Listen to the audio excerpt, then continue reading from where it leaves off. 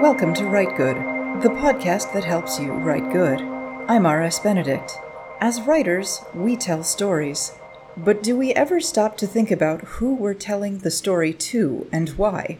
I'm not referring to the real-life author and the real-life audience, like, this story is aimed at queer teenage girls who like video games.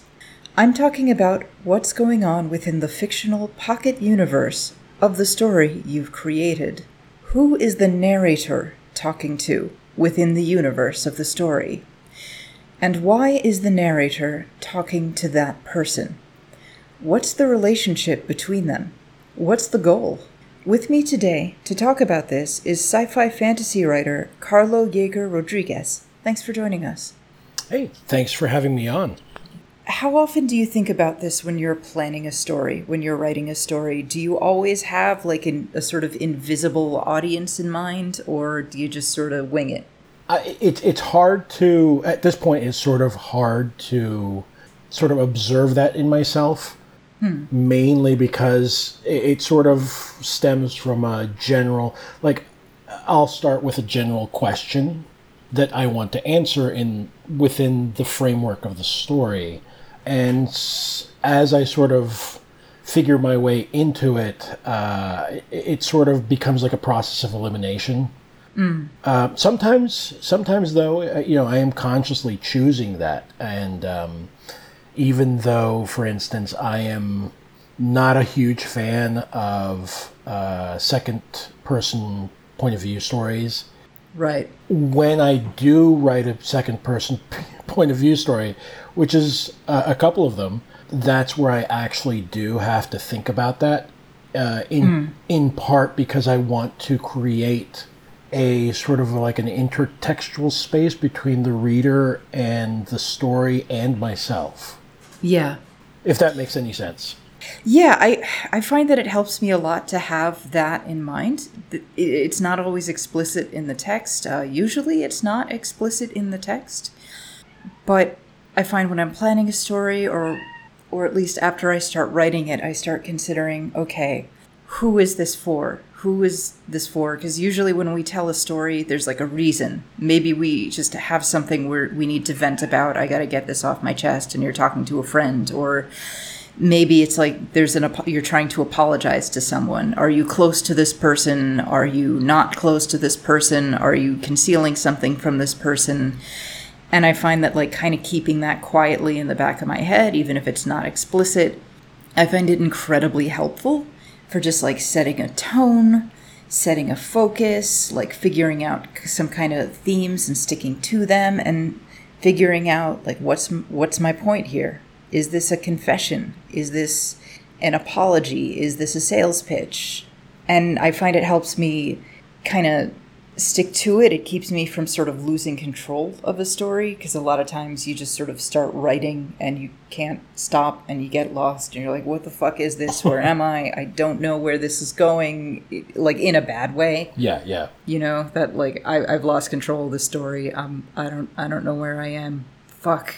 Right. And I think it's really interesting because once to your point, once I do sort of focus on what the character's trying to do within that context, that'll give me sort of like an apparent or demonstrated motivation and an underlying motivation behind that. Maybe and I think that's makes for more interesting characters where they're aware of the fact that they are perhaps trying to sell something, but there's something else behind that, or there's a small disconnect between what they apparently say or do and Right. why they're doing it. And I mean, that's all of us, and I think that that's great modeling for a character because it rings true. It feels more plausible. Oh, yeah, yeah. Like this idea of there's so many stories have a sort of disembodied, perfect narrator, and I don't much care for that. Personally, I find it like it's too easy. Good job, Cat. And he just fell off the desk. Fucking goddamn this cat today. Oh god, what the hell was I talking about? Jesus. Right, I feel like there's no such thing as a fully reliable narrator. Even if you're going for third person omniscient, there's still some of you in there, and there's still a reason.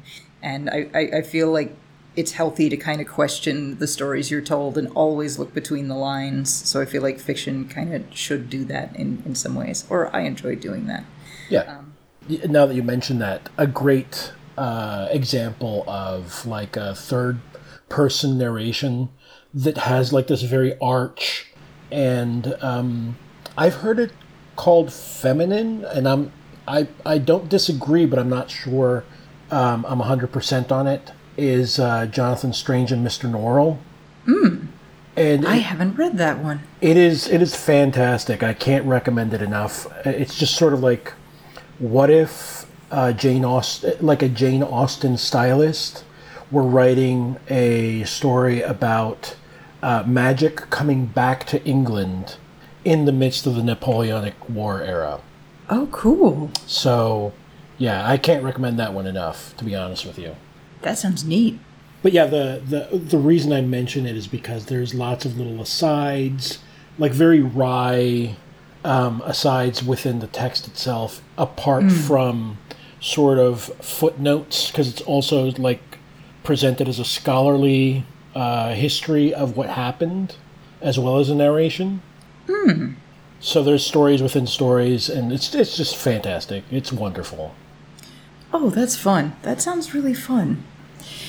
Yeah, I feel like that's something you mentioned too, these little asides and these wry bits, and I feel like in a really good way that helps you figure out what's your relationship going to be with the reader. And for me personally, if I'm reading a story and I feel like there's some sort of relationship, whether it's, okay, this is sort of a fake academic text and they're trying to teach me something, or there's a sense of emotional intimacy, I find that so engaging and wonderful and interesting. And I find that as a writer, that helps me write too. I find having this in mind kind of helps me avoid writer's block in a big way, because it's like, okay, I've got a reason. I'm trying to do something with this. So again, you don't get lost. You don't get lost in the forest and have to turn back. I think that there's something to be said about that, because if you have like a, maybe not a devious or deceitful outright character who thinks a certain way, or it could even be the narrator that's giving that third person, it does help you to sort of coalesce them in your mind. And what happens next, I feel, becomes really sort of easier to sort of map going forward. And that, I think you're right. It does help to have like these distinct personalities that aren't necessarily completely straightforward within the text, sort of guiding you along in the writing process. Once you're done, you can go back and sort of either excise or tighten up, or add, as the case may be, because that first draft is always going to be you figuring Garbage. out. Well, yeah, you could say that, but it's also you figuring out what the story is and what it means to you. Right. So that's the version you stay with. It's the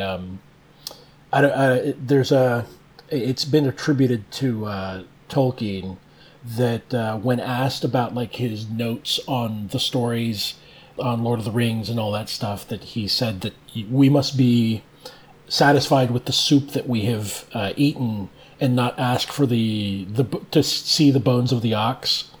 And I feel like those first drafts are those bones. You don't need to see that. Yeah, definitely. And something I want to stress is that this connection doesn't always have to be explicit in the text. I mean, I've definitely written a story with a sort of second person-ish element to it that's explicit, but sometimes it's not. Very often it's not. And that's good. Not everything has to be super obvious and explicit, but just keeping it in mind while planning it, it'll come out in the work in ways that are pretty interesting. And I've got a squirming cat on me right now. Hold on. Ow! God damn shit. Cat. Jesus. All right. So let's talk about how we've used this in some of our own work. I guess I'll start with My English Name. In My English Name, I was having trouble planning it, and then I started thinking, okay, well, why is this guy telling his story? And I'm not sure if I should use the pronoun he, but fuck it, I'll say he for now. But I realized, okay, the reason he's saying this stuff is he's trying to explain himself and apologize to someone he's hurt unintentionally. And that helped me write it so much better with a focus and an overall tone. And at the end of it, I realized it made so much sense to keep this explicit you in there. Like, he's very directly talking to this you, because the main character has very little sense of any kind of personal identity. So, of course, he'd sort of glom on to somebody else who's, like, solid and has sort of a more consistency to himself, a greater solidity to himself, because he's just this ephemeral, shape-shifting, almost nothing person. If I remember correctly, he's not even sure how he came to be, so that makes a lot of sense. Yeah, like a lot of people have referred to him as an alien, but I've never even planned for him to explicitly be an alien. I never explain what he is, where he comes from. Is he supernatural? Is he from space? What the fuck? I don't know. I genuinely do not know. There is no answer to that question. He just is. I mean, I feel like that makes, that made, for me, it made the story much more interesting, mainly because that's, me figuring out his origin story is not the point. He's, right. And to be fair, like, isn't that, like, sort of what psychology is all about? We peel off all these little layers of like, memory and trauma and whatnot, and what's at the center is we probably think it's maybe nothing. Right. The complexity of human identity is basically all those layers interacting with each other. Right. Like, it's not the hack Hollywood screenwriter thing where it's like, here's the one incident that explains everything. Right. Like, here's the sanity key. You went under hypnosis, you remembered this one suppressed memory, and that explains everything. And now that you know this, you're normal. Like, no fucking way. Are you kidding me? That is a to be honest with you, with like mental illness, that is a horrible, horrible message. Oh yeah, not useful at awful. All. It's so harmful. The second other one that I hate the most is like, you have to confront it. Like, no, sometimes you really can't confront it, and it's better to run away. For real, sometimes it's just better to leave. Yeah, exactly. Have you ever? Hey, buddy, have you ever seen a psychotic break? That's not a good thing. Yeah. Oh God. But anyway, what about one of yours? So. I'll go to, you know what, I'm going to go to an explicit you as well, which is one that came out in Nature Futures, which is Choices in Sequential Order. And just as an aside, this is sort of like my attempt. I sort of hate list stories, but I also understand the usefulness of the format, so I'm always trying to figure out ways to break it. Right. And I did it. In this case, it was done via like a heads-up display in the guy's spacesuit. He's like trapped on a hell planet and he's sort of like glued to a spot, and it's like his last confidence, if you will, simply because of time and place and the fact that he is pretty sure that he's been poisoned and the toxin's given him like a weird loopy, sort of high effect. So he's like in perfectly good spirits, even though he's basically been glued to the spot and he can feel the alien's egg squirming inside his body. Ooh. Yeah, it's not pleasant, but it's all basically sort of confiding in the insectoid alien, like, well, you're the only one I got around, so I'm gonna tell you how I got here. And interspersed is like the different classifications of biological classifications to get to the reveal, if you will. Oh, interesting. Kind of like record scratch. You're probably wondering how I ended up in this situation. sort of, yeah. Probably wondering how I ended up with alien eggs in my brain. Yeah. Here's how that happened. All right. Yeah, let's see. Some of them, a lot of them, this is just sort of a person thinking over stuff in their head, and a lot of my works, or sort of working stuff out in a therapy type session.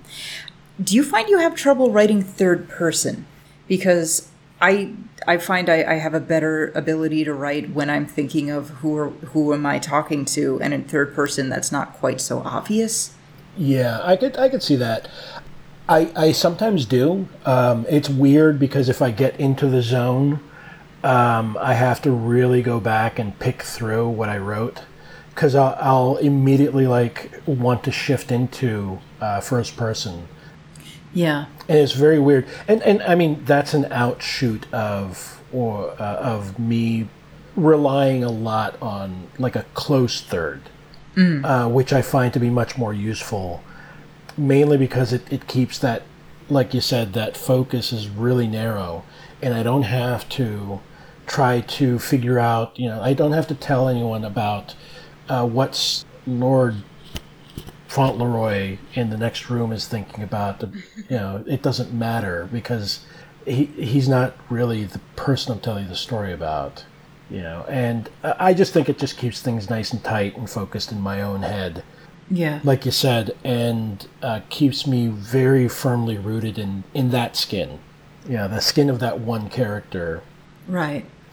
So I don't know. It's a tight third is always like a fun one, mainly because you can also easily occlude information that would be very apparent if you were going to go for a full third omniscient, for instance.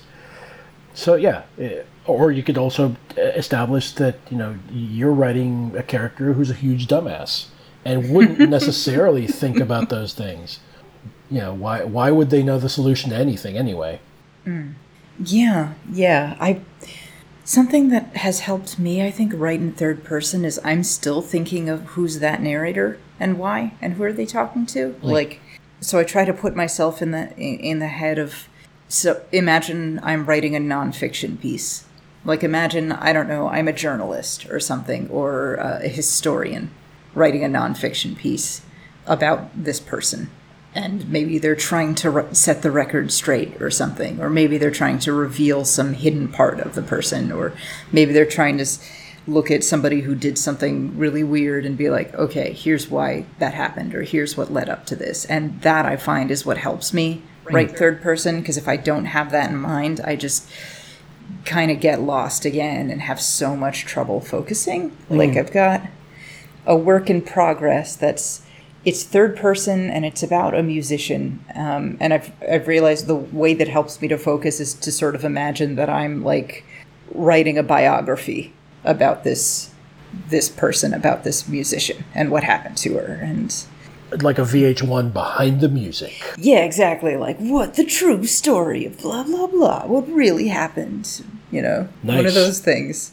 That helps me. Yeah, I think that's completely valid. I think that you're absolutely right. And it reminds me of a lot of the formats of, certain types of podcasts where they it's always about finding some hidden information or information that's not widely known because why would you want to hear the story that's been told 1,000 times? You want to hear the little hinges of history moments in a story. You don't want to hear okay, so everyone knows that for something topical, Columbus did in fact sail the ocean blue. I've heard that 1,000 times. Tell me about how he was a horrible monster. Yeah, tell me about how he was a human sex trafficker with children. Tell me about that. Gross. How he gave his men 9-year-old girls as rewards for hard work. Yeah. It's here's the untold story, here's the other story, and a lot of this might be kind of my own personal belief, and I'm guessing a lot of people might disagree with this, but I don't believe that objectivity is real.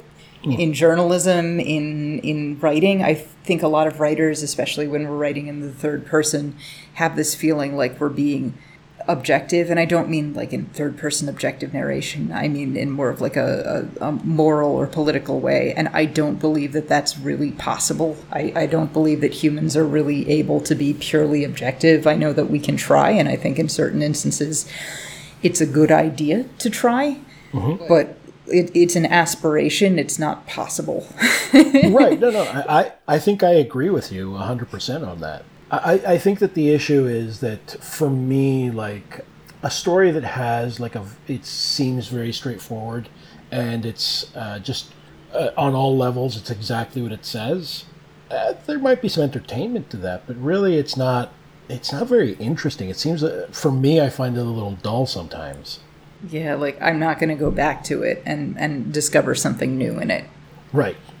I'm not going to go back to it and go like, oh shit, this guy, oh my God, find this new level to it. Like, I didn't realize this the first time I read it. You're just going to go, that was fun, and that was it. Yeah, exactly. I mean, that's the thing. Like, I think that's also, like, on the other side of that knife's edge is the fact that then you get this desire to tell stories about horrible people, but not necessarily in a good way, or not in an interesting way, and then it's just like complete edgelord type stuff that's just trying to be shocking, and it's like, that's not it either. Right. Like, let me show you something gross. Like, okay, why? Are you trying to examine some aspect of the human condition? Are you trying to understand people? Like, it's hard to pull off, but some of my favorite stories or movies are about these like really screwed up people who do bad things, but it's an examination of like what would bring someone to that. Like, there's this movie called The Believer that I fucking loved when it came out, but it was like, it's about a Jewish kid who grows up to be a neo-Nazi. And the screenwriter wrote it because he read a news article about a neo-Nazi who it turned out was Jewish, and he wanted to, and his goal was like to think, what the fuck would make this happen? What would turn a person into this? How would this happen to a person? What psychologically, like, what does this? And so the whole thing is this character study of this like guy who's really troubled, and it kind of goes into here's why he's like this, and it's not like, it is not validating these choices for sure, but I found it to be such a compelling movie, and I really fucking loved it. And so if like, say, if you're writing a story about deeply unpleasant people, keeping this in mind of like, okay, if I'm a journalist, imagine I'm a journalist writing about this guy, I'm trying to say something. What am I trying to say? And I think it's useful to a writer, even of fiction, to consider like, yeah, you are part of this. Your ego is in this. A lot of times writers like to talk about like, oh, my characters surprise me and they blah, blah, blah. And it's like, okay, but this is you. This is you writing this. These are your choices. They're not real. And you want to keep that in mind. And it's almost like a gonzo journalism thing where it's like acknowledging you are a part of the story. And that can turn into this obnoxious egomania thing of like, ooh, look at me. Aren't I interesting? But it's like, just by being there, by being an extra person who is in here observing things, you are going to affect behavior. You are going to affect people's behavior. People are going to act differently if they know that there's a journalist around them. Right. They're not going to be the same, probably. And I kind of feel like it's worthwhile to consider that when you're writing, instead of like, oh yes, I'm a purely objective third-person narrator. It's almost like gonzo narration. Like your brain is in this, whether you admit it or not. Right. I always... I want to believe people when they say that, like, especially writers, when they say, oh, my character surprised me. I want to believe that, but also I also have to sort of temper or tamp down the response of my initial responses would be to roll my eyes a little bit, because It's exactly what you say. It's like, yeah, so you found out that your character surprised you? In what way? Oh, does that mean that you found out that you were not entirely sunshine and light. That Right. big surprise. Yeah, I mean, no kidding. I mean, I laugh about it. And I'm not trying to be mean about it, but it's sort of like also one of these things where it's like, a little self-reflection is always good. You just think about it enough, and you observe human nature, and you're going to get some messed up results sometimes. Right, of course.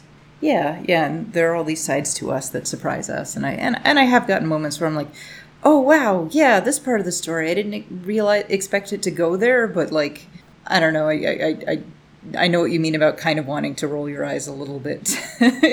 Like, Yeah, it's okay, like, come on. These are people you made up. They're doing what you want them to do. It's not real. The muse spoke through me. It's like, okay, I guess. Maybe, I don't know.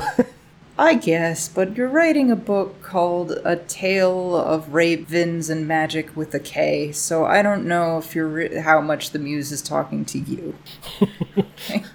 Right. Okay. Yeah, all right, buddy. It's like somebody playing like an RPG or something like that, and my character, I didn't expect my character to do that. And you're like, you're playing the character. Yeah. Come on, you buddy. Pressed the button. Well, I was going for the analog tabletop version, but yeah, that works too. Oh, right. Yeah, that makes sense. Well, I mean, it's funnier as a video game RPG too, because there is already a level of disconnect. Yeah. You pressed X to do this. Come on, man. I don't know. But yeah, it's funny because like you're talking about that, and I just remembered like my most recent piece.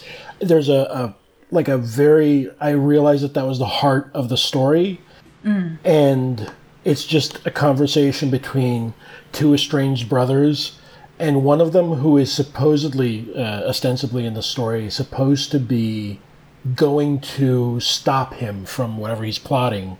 Right. And it's simply like this, on both sides of the divide, seeing the same sequence of events, but through their own sort of lens. And also demonstrating that the protagonist in the story maybe isn't really just trying to stop his brother. He hasn't seen him for years, so maybe he's just lonely too. Right. And I realized the moment that I read back through it that was never going to be altered. That is the heart of the story. That's the center of the pearl, if you will. Yeah, absolutely. Another one I'm working on. I'm working on a third-person story, and I was having trouble with the narration until I realized, okay, this main character, she's a film student. And when you describe the actions of a film, you use third-person present tense. And that's how the story's writing, because she's so like disconnected or alienated from her own existence. She's living life as though she's watching a movie.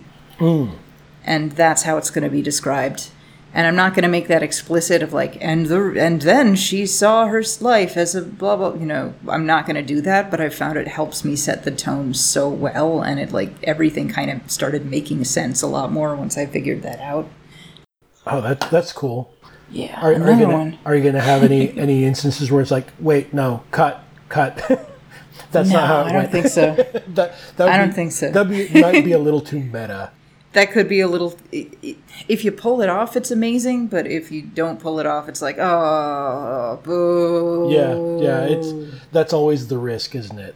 I think one of the stories in Cloud Atlas is written that way. It's like a guy who's writing about his life, and then he says, in the movie version, when they finally make my story into a movie, I hope the camera pans across blah, blah, blah. And the next section is a woman who saw that movie. Oh, that's amazing. It's a really great book. I love that book. It's so cool. It's so much fun.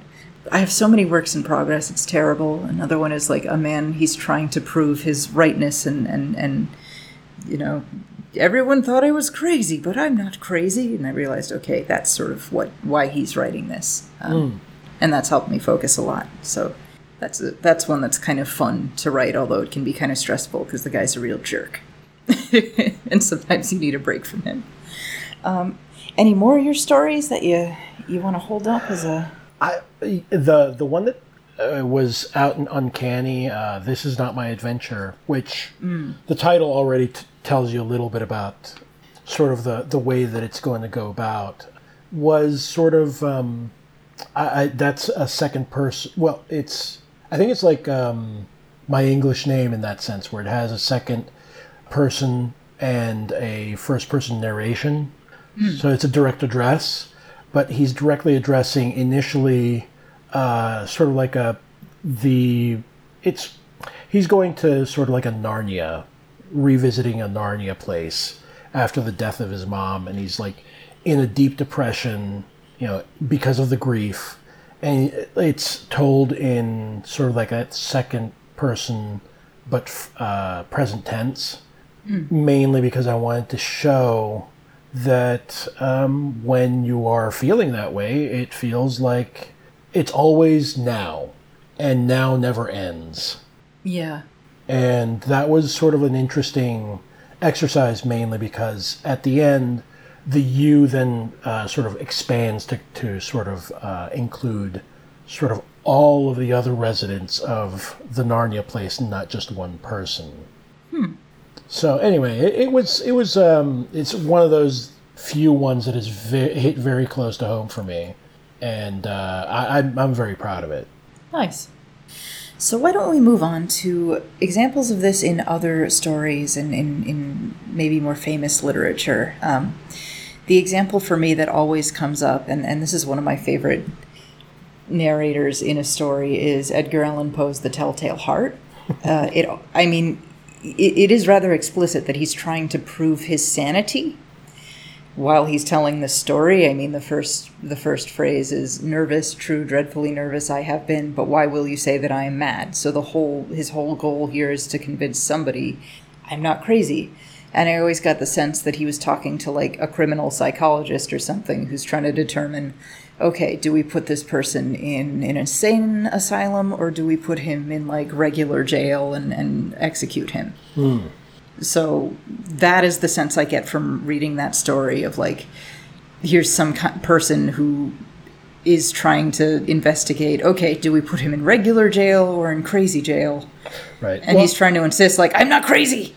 I think that one's really interesting because at the very end, if I remember correctly, like the very last line is him like basically pulling up the floorboards to, see, I'm not crazy. Look, see, the heart is right there.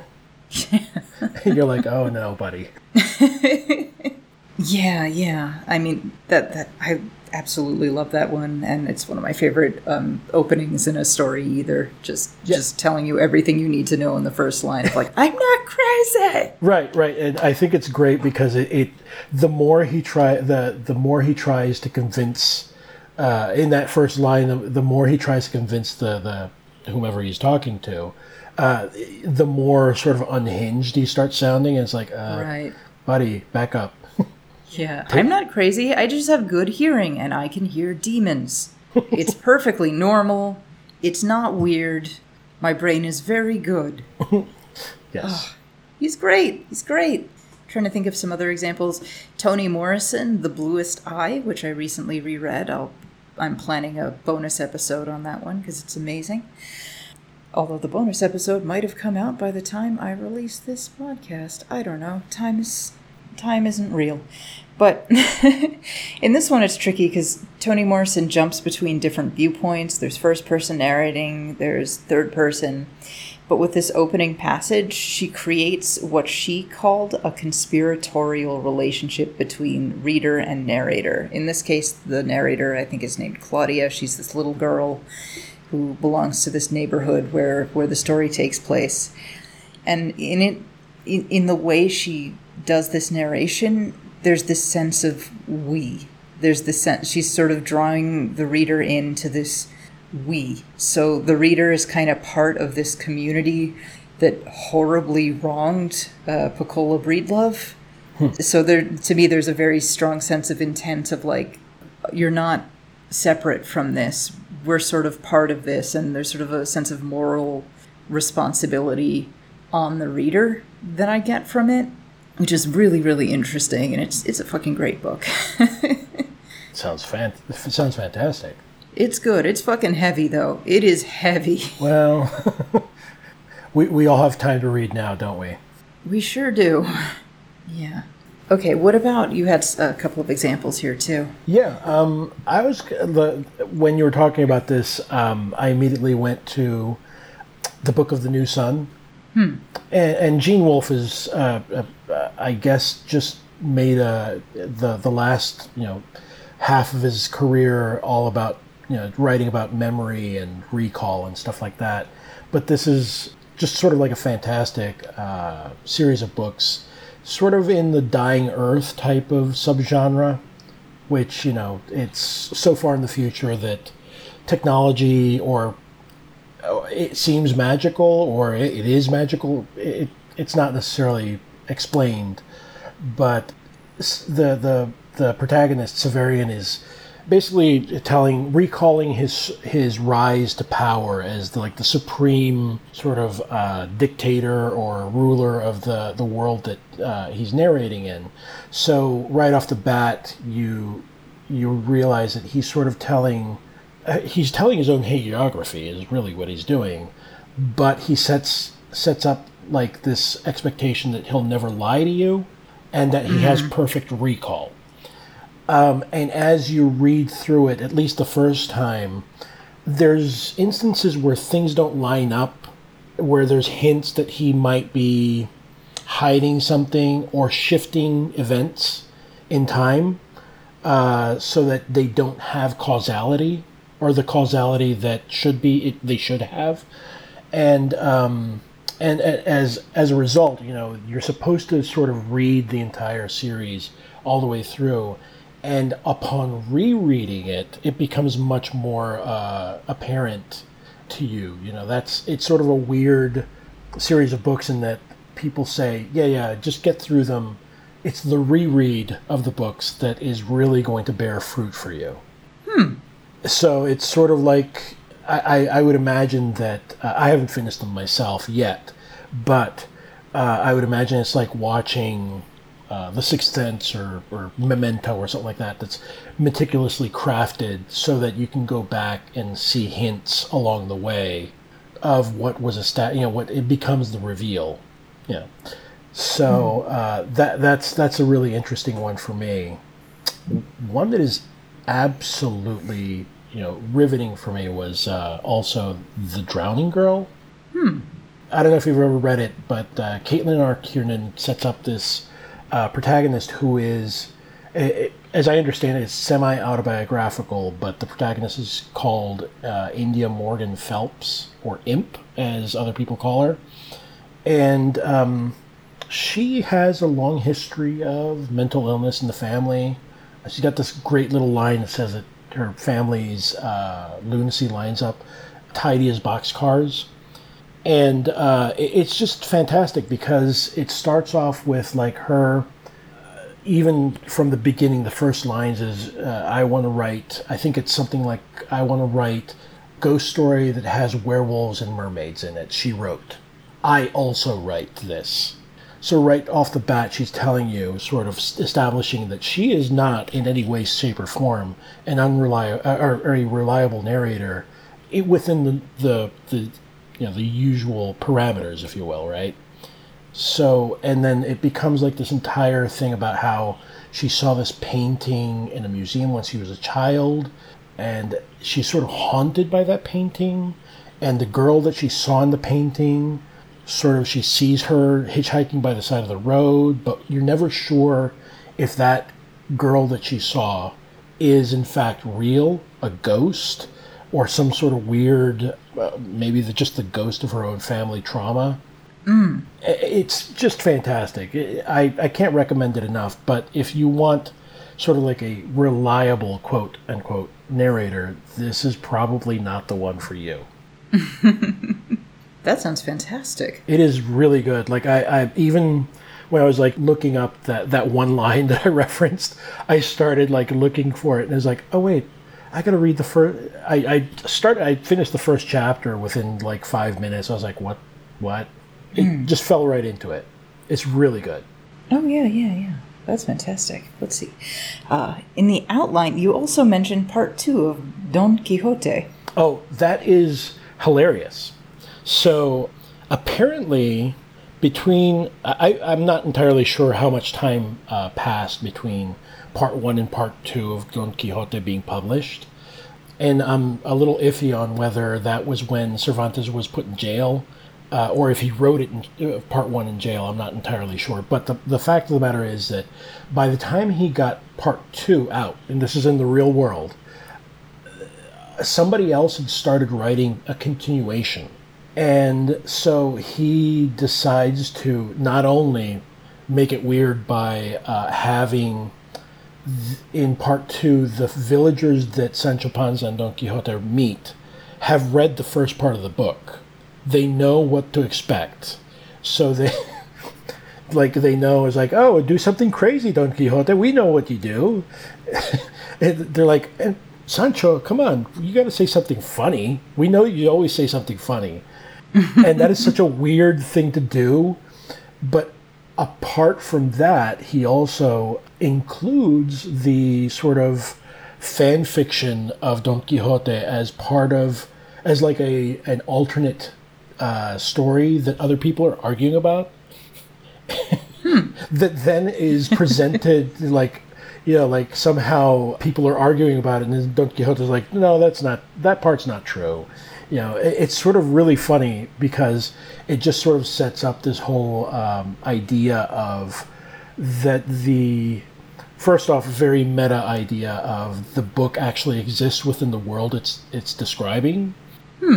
And then on top of that, the fact that, as you read it, as you read as you read others, they will in turn read you, which is a useful sort of message to have. I feel, like that's how human relations are. Yeah.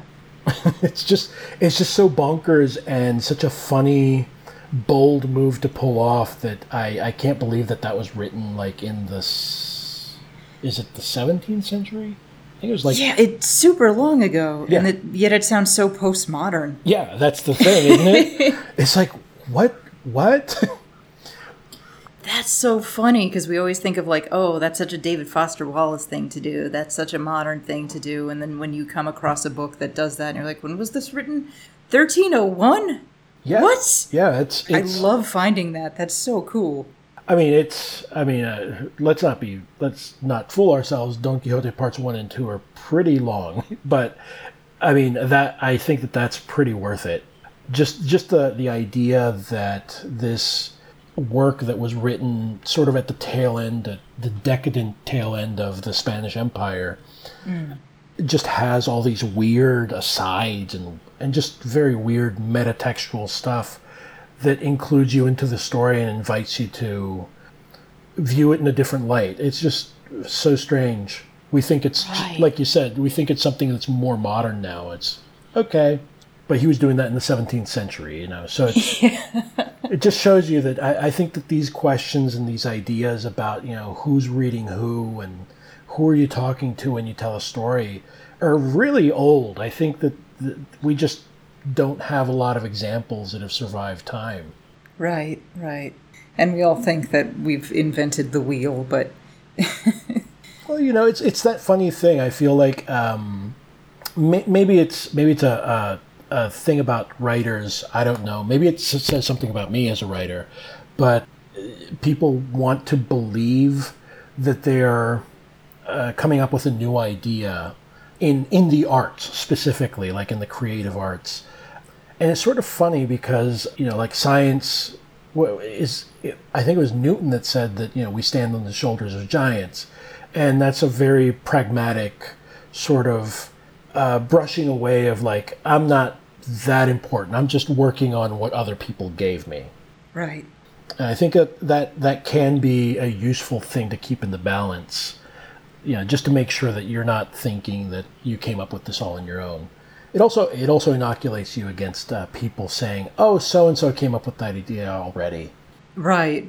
Like, yeah, do you know how long people have been telling each other stories? Like, for a long fucking time. Like, I was listening to a music theory podcast, and they talked about how making up a melody, like chances are a snippet of your melody has already been existed or it was already in another song. And they said, there are only 8 notes. There is a limited number of ways to combine those. Like chances are someone has come up with a melody very similar to that before. That doesn't mean you're a bad composer or you're ripping someone else off. It's just, there's only 8 notes.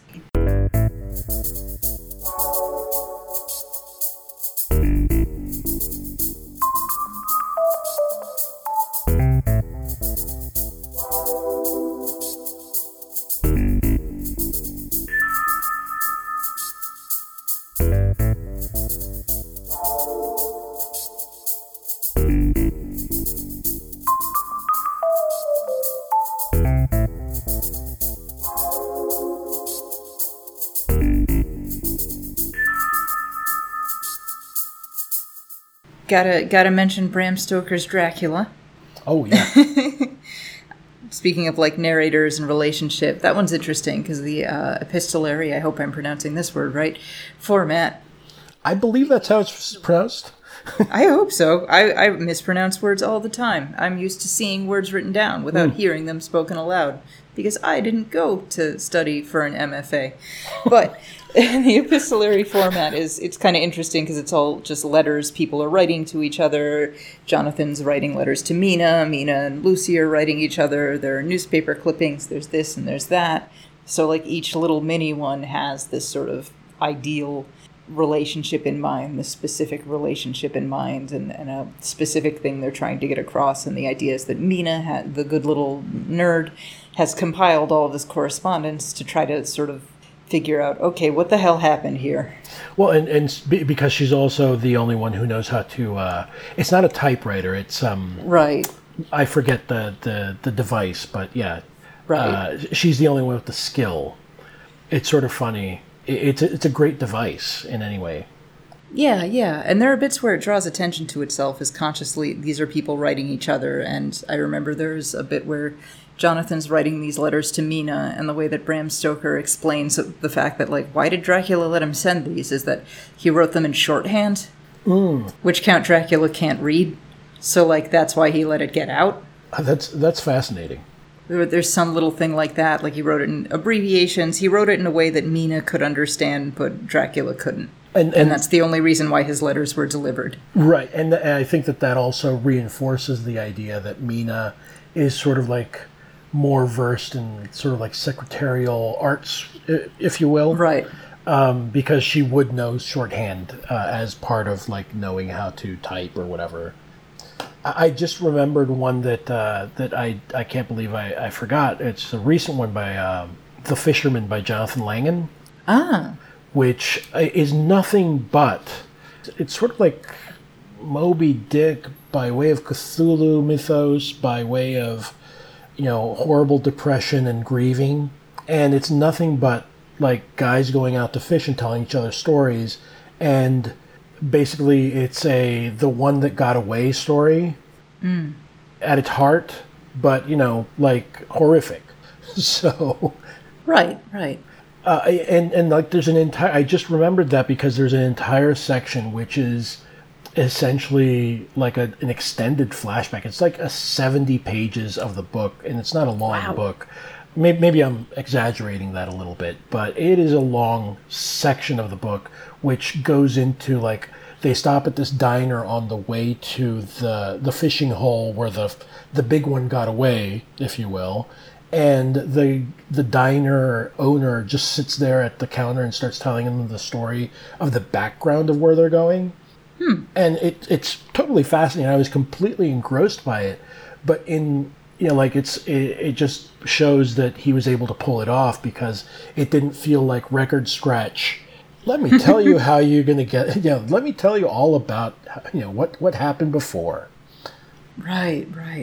Oh, and now that I'm thinking a bit of old Gothic novels, Frankenstein, I mean, there's a whole narrative framing device where Dr. Frankenstein is telling us this story because he got he went to the Arctic and met a boat or something, and they like get him in, and they're like, "What's your deal? Why are you way the fuck out here? It's cold as shit, dude. Why are you here?" So he like explains, "Here's what led to this, and here's why you're going to see a weird dude made out of corpses." And I do find that is so much more of a thing in a lot of 19th century literature, especially like Gothic literature. There's often an explicit framing device, and it's like, "Here, you must hear my tale of warning." And Right.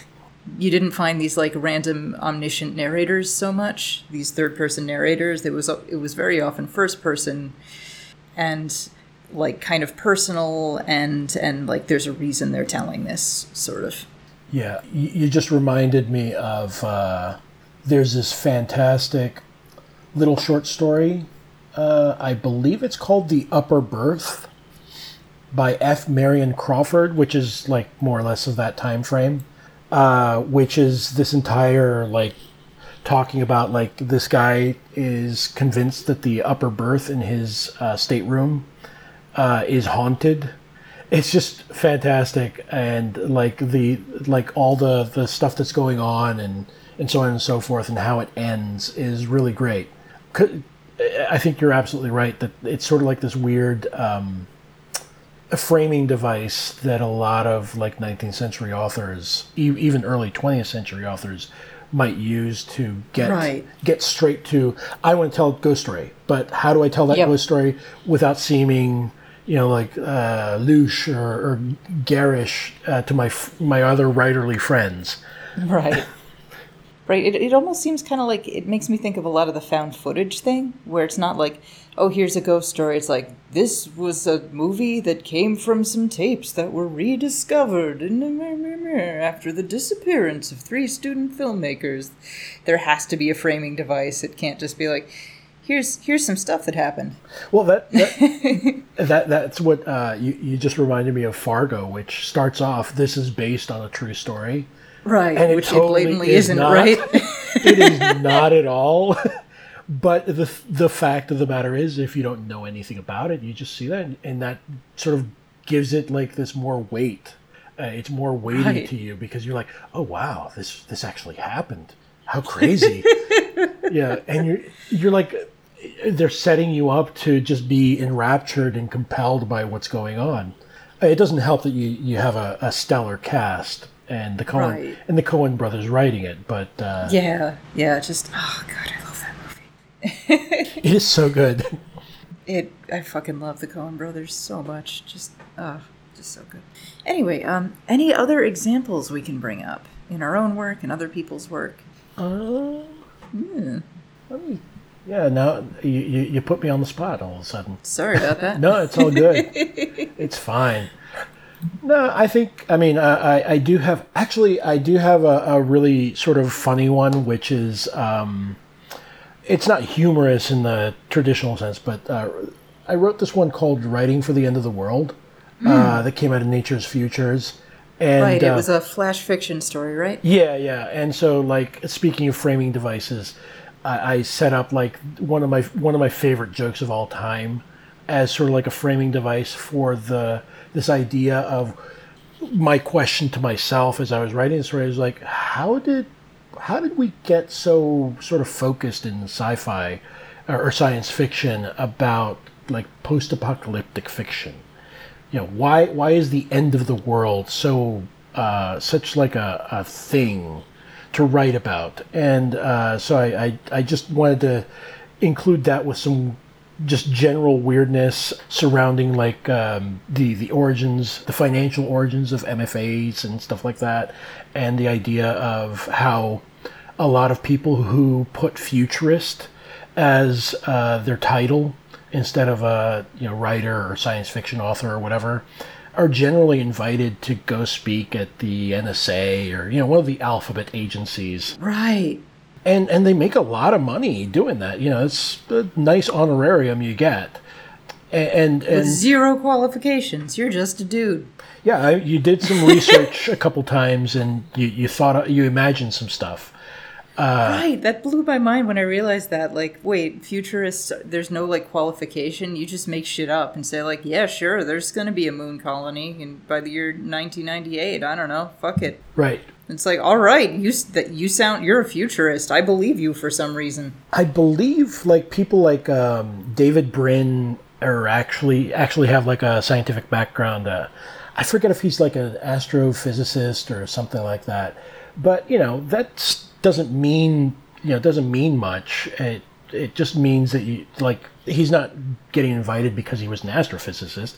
He got some credentialization for that sort of supplements his writing, and that's completely valid. I'm not disparaging that, but right. Just because you wrote a series of 6 novels about space exploration that had good math checked out doesn't necessarily mean that you know what's going to happen in the future. But, far be it from me to say that if I were offered the chance, I would say no to the money. Right. So, it's just sort of funny. But anyway, the point being that the parallel storytelling is just sort of like the writer going, well, I don't know if me writing more stories about the post-apocalyptic stories or whatever is going to change anything, but I got to try something. Right. And I just found it to be like one of these things where it's one of those few stories where I actually inserted a writer character into the story, because I honestly sometimes I feel like that's as much as I'm going to be able to really do myself. Yeah. I don't know if I have any effect on changing anyone's mind, but I got to write, and that's all I can really do right now. I can write the best story I can. Yeah. It's hard to deal with that temptation to write about a writer. Ugh. It is. Honestly, I don't like doing it. That is the only story I have, and hopefully it'll be the only story I will have. Writers are fine. They're fine people. I'm a writer. You're a writer. There's plenty of people I know that are fine people. But for people that are reading, I'm not entirely sure that it's that thrilling. There are plenty of people that do just basic stuff in the world that are doing much more interesting and important stuff than I am. Right.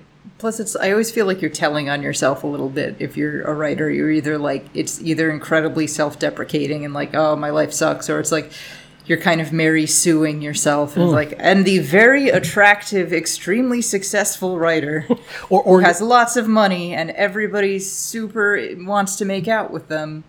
Yeah, or you're Stephen King and you write a horrible drunk cokehead author into your story. Yes. For some reason, we're not entirely sure why. Right.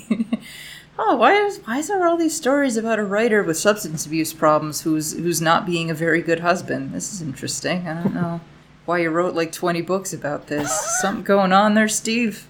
How's it going, Steve? What's up? Writing as therapy is completely valid, but you should probably also get therapy. Yeah. So why don't we try and wrap it up? Where can our listeners find your work? The most recent thing I have out, and possibly one of the longer things I've ever written, is up at Beneath Ceaseless Skies.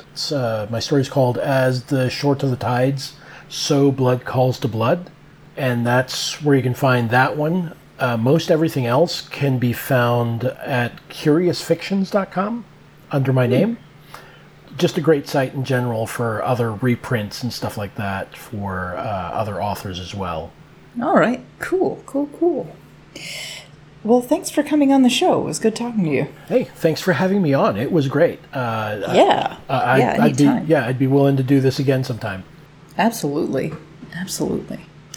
So, that is all for this episode. If you like what you heard, head on over to patreon.com/writegood and subscribe to get early access to new content, plus access to the Discord, where you can suggest episode topics. Book Club tier members also get a bonus episode every month in which we examine a notable work of fiction. And be sure to join us next time when we talk about the bitter medicine of downer endings. Until then, keep writing good. KittySneezes.com in color.